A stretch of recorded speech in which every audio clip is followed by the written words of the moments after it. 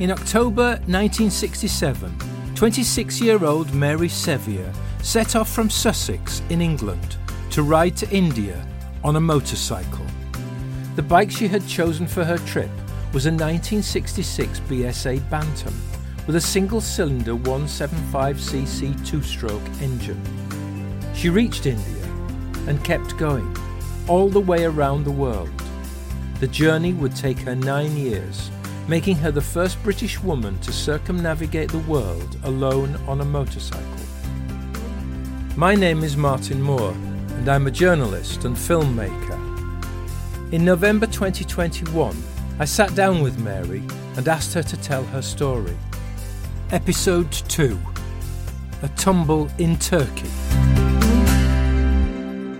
The coast road on the south coast road of Turkey is very indented, and the road would sort of go up and down and round, and it was quite late one afternoon, and I was very tired. I hadn't seen anybody all afternoon. I hadn't seen any habitation whatsoever, and I suppose because I was tired, the front wheel hit the gravel on the side of the road and the bike tipped over. So I went across on my shoulder on the Hallie Hansen without a scratch mark. And in those days I wore glasses, and my glasses fell off, and without my glasses I couldn't see a thing.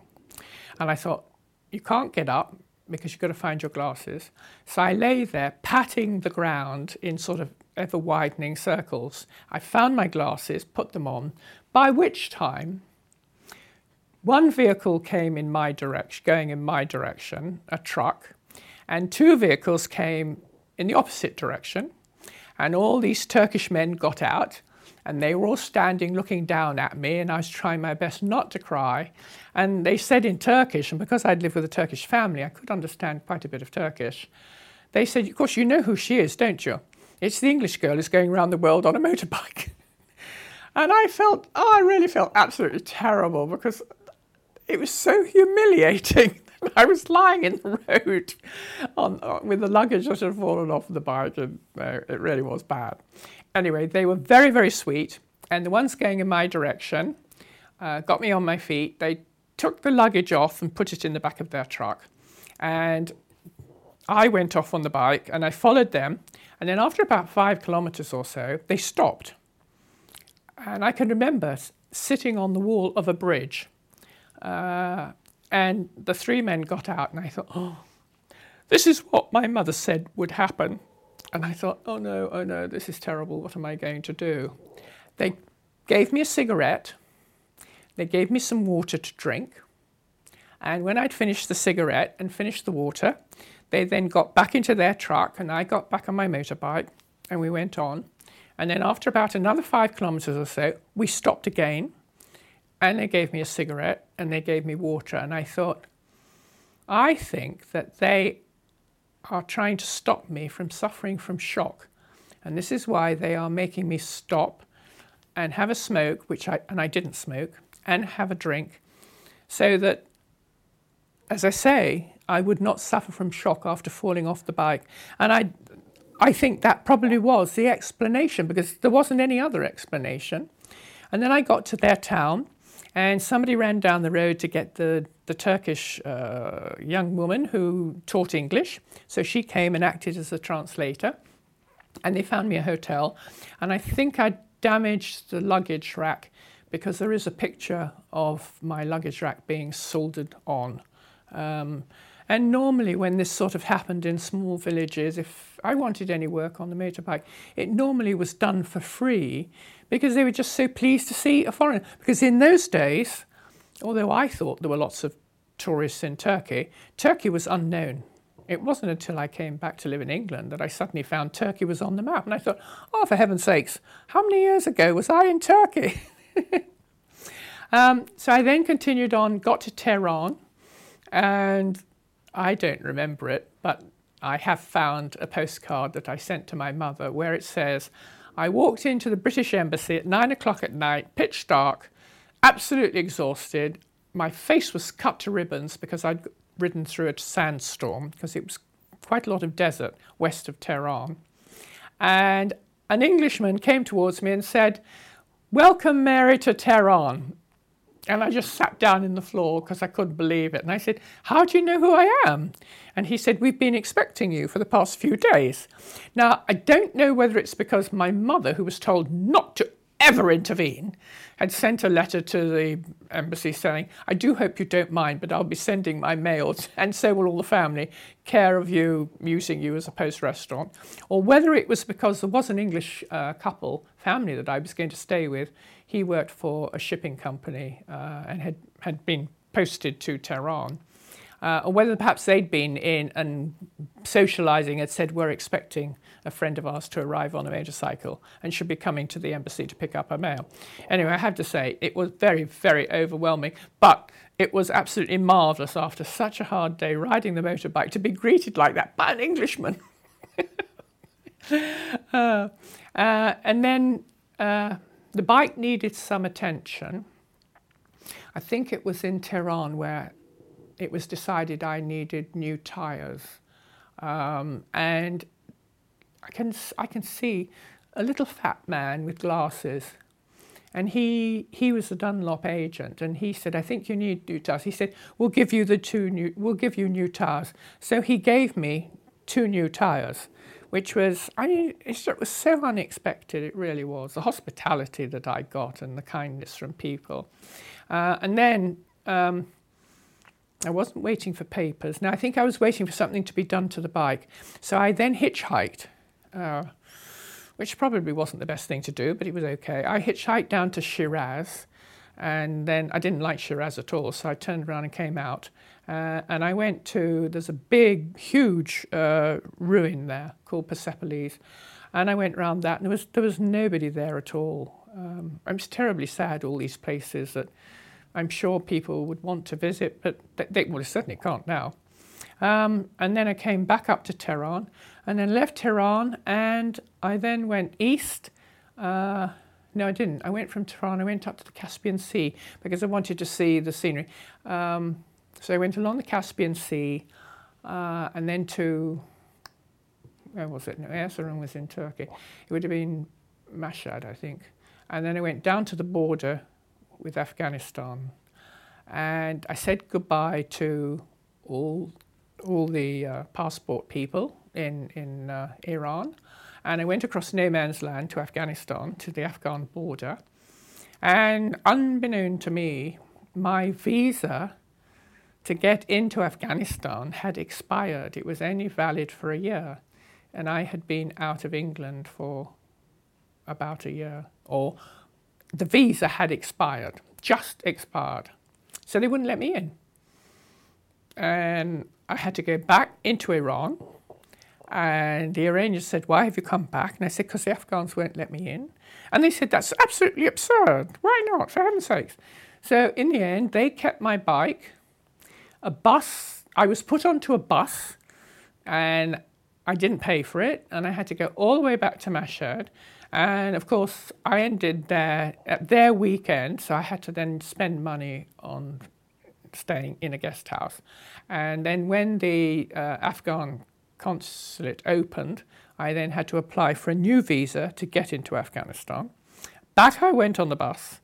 And then when I arrived at the Iranian border to collect my motorbike, they wanted to have a party because I'd come back again.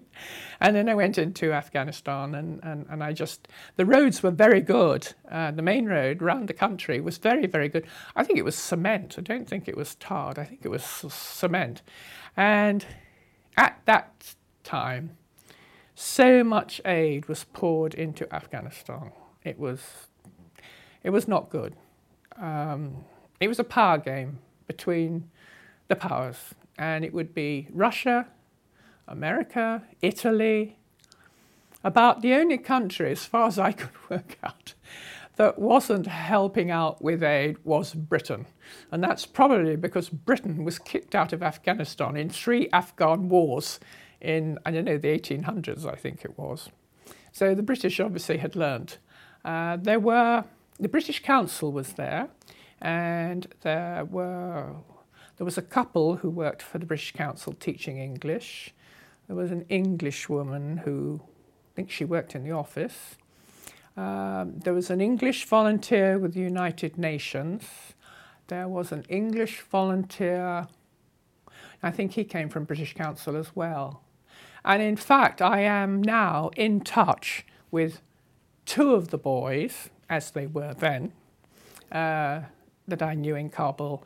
And there was a group of us single people, oddballs, I suppose.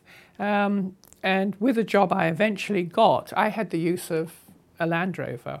So when we had weekends, we used to all bundle into the Land Rover, God knows how many of us, and just disappear off into the countryside. And the two English boys who were volunteers could speak Farsi. So we used to go and sit in cafes, and we always dressed very soberly, I suppose. But in those days, Kabul was very westernized. Women wore jackets and skirts and probably lal stockings. Generally, they would have their legs covered, but it would be with stockings, not trousers.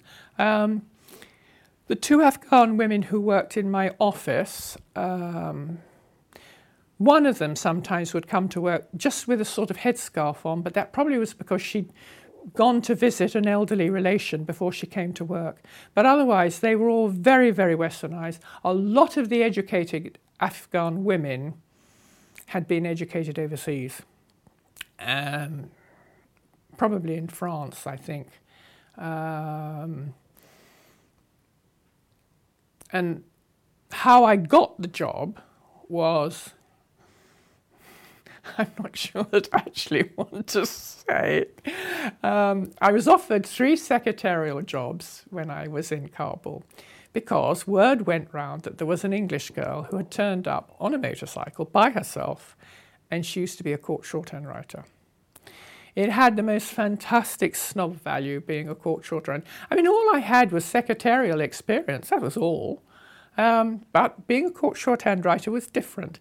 And one assumes that you don't lie if you say you were a court shorthand writer, because you're going to be found out very, very quickly. Not that I think I ever had to use, well, I did in South Africa, but most of the time I never had to use it. And I was staying with an American embassy family whose children had been at the military dependent school in Istanbul. And Brownie, who was either second or third officer in the diplomatic corps in the American embassy, was at some sort of a reception, international reception, and he met the British ambassador, and he said, have you met your compatriot, Mary, who arrived here on a motorcycle? And the British ambassador very, very snottily said, I suppose another hippie smashed on hash. And Brownie said, oh, fiddle, can you stop? Yes, of course. Oh, hang on. Where's the phone, Mary? Let me take this. Can I move? Yes, you can move. Oh, Just watch the... Oh, shit. action. I was staying with an American diplomatic family. Their children had been at the American military dependent school in Istanbul, and they very kindly asked me to stay because they had arrived in Kabul in September, and they had said, if you're still in Afghanistan in September, come to the American embassy and look us up and come and stay, because the children would love to see you. So I did, and I was in fact waiting to collect a whole lot of new documents for the motorbike, not only my carnet, insurance papers, because I did have insurance. Driving license didn't matter. I'm not sure about the international license, whether I don't know what happened with an international license. But Brownie, who was second or third diplomat in the American embassy, was at a reception, international reception, and he met the British ambassador. And Brownie said to the British ambassador, have you met a compatriot of yours, Mary, who came out here on a motorcycle by herself? And the ambassador turned around and said, oh, very snottily, oh, I suppose another hippie smashed on hash. And Brownie said, if you actually met her at a reception like this, you would never, ever imagine that she knew what a motorbike was, let alone had ridden one out here by herself from England. And later on, I did actually meet the British ambassador, and he said, well, of course, you joined the other side, didn't you? Meaning that I had gone to work for the Americans and not for the British. And I said, well, I did go to the embassy, British embassy, and ask if there was a job available, because I thought it would be nice to stay in Afghanistan. And the answer was no. And I said I was offered 3 jobs. One was with the American airline Pan Am, which I don't think exists anymore. They also ran Ariana, which was the Afghan airline. They didn't do an awful lot of business. They had an awful lot of staff to write out the tickets. I think it's probably about 4 or 5 tickets were written out each day. And there must have been at least 6 or 7 staff to write them out. I don't think the manager's wife was very keen on my going to work there. I didn't think I would have got on with him terribly well. The Dutch consulate, which really was a commercial office, offered me a job as secretary. The man who interviewed me was second in command, but he made out that he was the consul, but I actually knew that he wasn't. So, and he fancied himself no end, and didn't want to get that job. And then there was an American foundation that decided, the American representative decided he wanted to meet me. He was looking for an administrative assistant, but she was supposed to be American. They had always had career women out from San Francisco, but they decided that they were going to cut back. And because there was a huge American community in Afghanistan, lots of wives there, it was felt that Glenn, the representative, could probably find a wife who would work as administrative assistant. And he'd been interviewing quite a lot of people. Yes, they would have been suitable, but if their husband was to go off to India on a conference or to Tehran or back to America or anywhere else for that matter, the wives would have gone with them. And Glenn said he couldn't run an office like that. He had to have somebody who was there working. And then he heard about me amongst the American community because I was staying with the American diplomatic family. And there was a story that had been passed around the American community about the English girl who came out on a motorcycle and the fact that she didn't know what the 4-letter word was. And this was in the days, well, certainly when I left England, which was a year earlier. Lady Chatterley's Lover had just been published. And there was a big, big thing, a lot of publicity about the 4-lettered word. But it was not allowed to be printed in the newspapers. And you certainly didn't get it on any news media. And I got called, I was working as the court shorthand writer. So some of the evidence I had to actually type out. And it normally was the domestic court, which was held on the first Monday of each month. And in those days, if a woman wanted to try and get maintenance out of her husband, she would have to go for a separation order. And then after 5 years, she could present the separation order and the evidence taken and get a divorce. And so these women would trot in, and whereas their family had been saying to them the whole time, oh, for Christ's sake, do shut up about your marriage, just learn to live with it, there were these nice, kindly magistrates all looking down at her and saying, now then, Mrs. Bloggs, do tell us, what was your marriage like? And she would say, oh, he used to swear something rotten at me. And all this was done in a very good Sussex accent, which I found quite difficult to translate into shorthand because I didn't know whether I was supposed to write down what they were saying or write down what it should have been. And she, oh, he used to swear something rotten at me. Well, what do you mean by that? Oh, I couldn't possibly tell you. Well, you actually have to tell us because we have to make up our minds whether it was abusive, whether it was unpleasant, and whether you really shouldn't have to put up with it. So she would come out with a string of words, some of which I had never heard before in my life. So after a few months, the chief clerk, Mr. Booker, who'd been their man and boy for 40 years, called me in. Never, ever called. I didn't even know he knew my name was Mary. He called me Miss Sevier the whole time. Terribly, terribly straight-laced. Very, very nice. He called me in, Miss Sevier, sit down. Miss Sevier, I need to talk to you about your spelling. So I said, oh, I thought my spelling was very good. There are certain words that you're not very good at. So I said, oh, like what?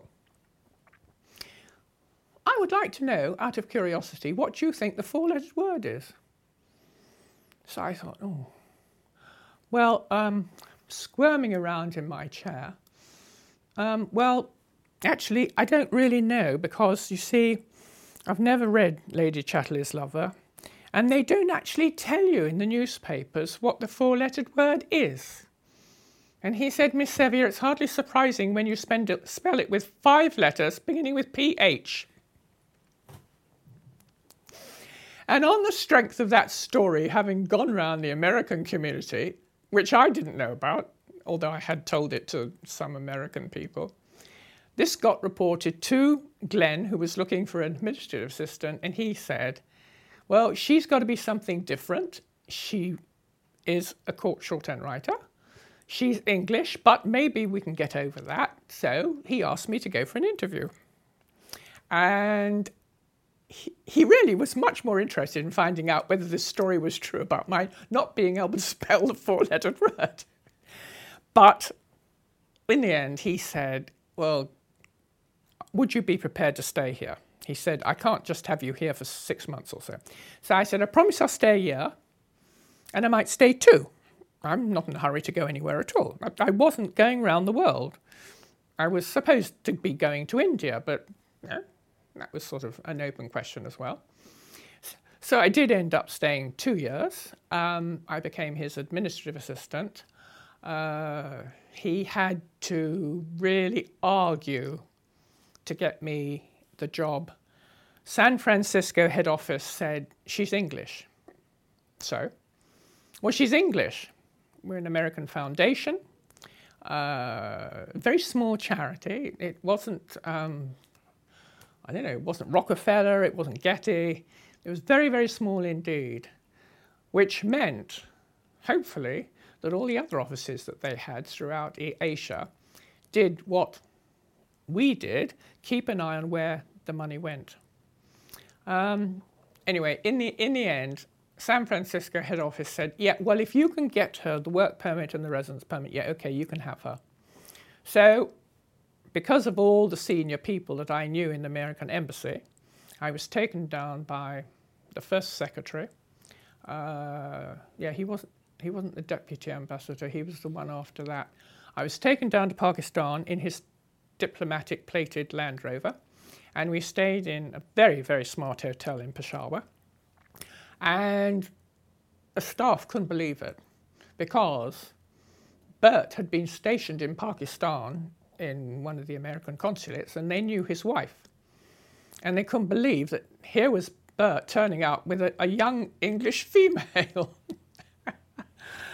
Ah, dear me. And I suppose somebody in the hotel must have said something to him. I mean, certainly not to me, but obviously they knew him. Anyway, I had to go and apply for a residence permit and a work permit. And then back we went to Afghanistan.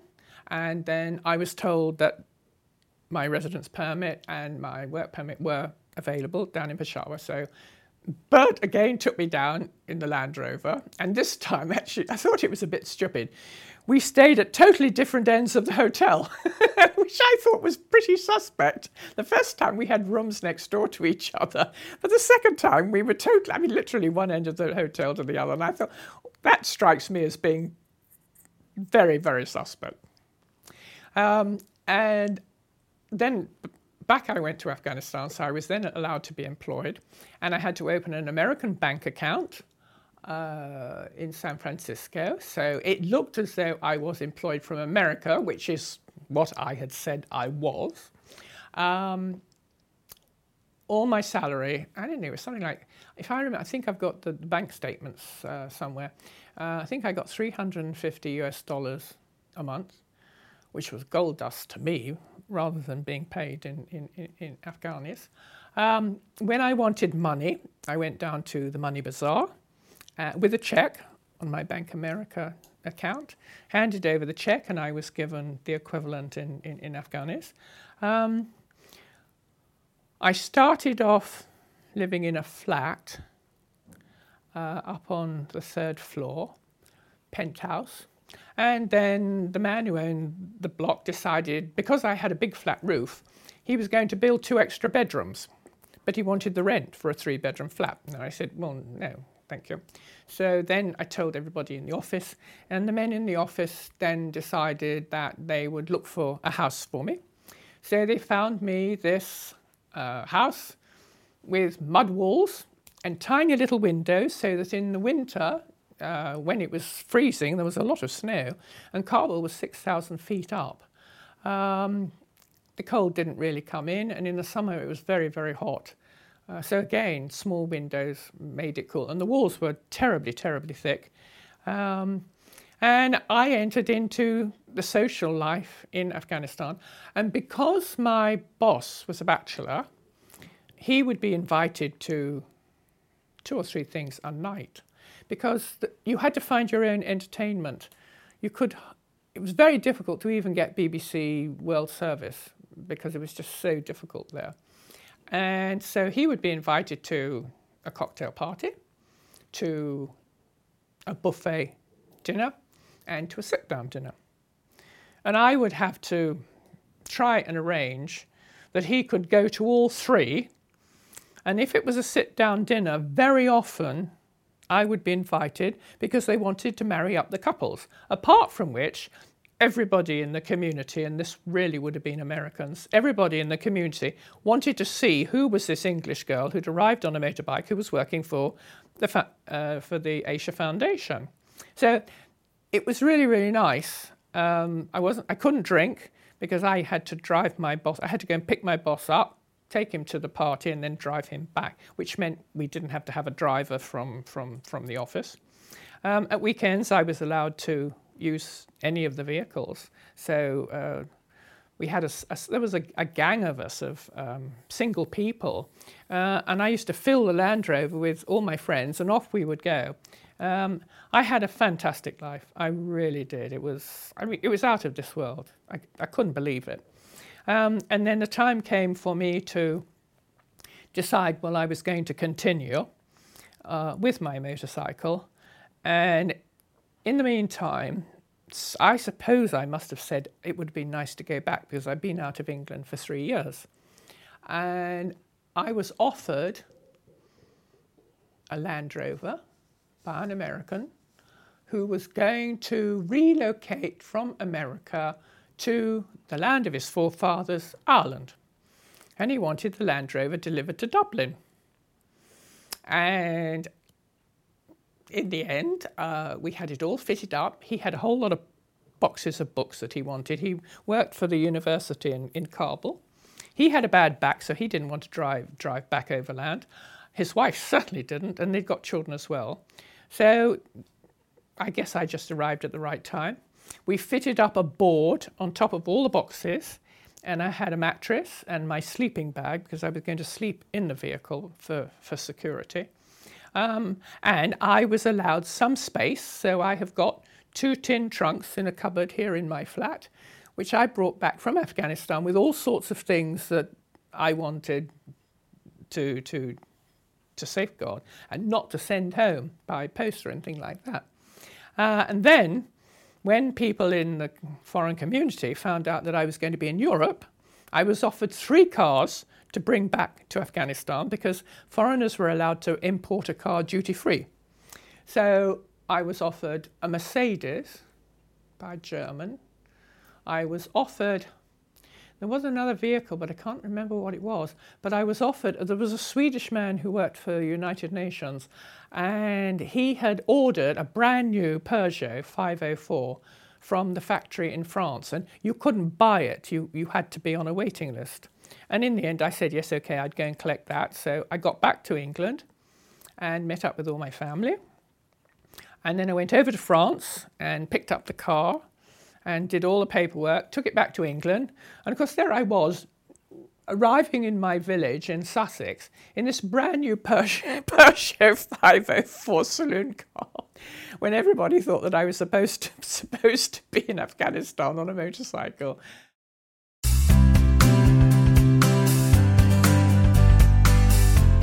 The Merry Motorcycle Podcast is the unedited audio track from a film about Mary Sevier, made by Martin Moore and produced by Saul Jevons. Listen to episode 3 now.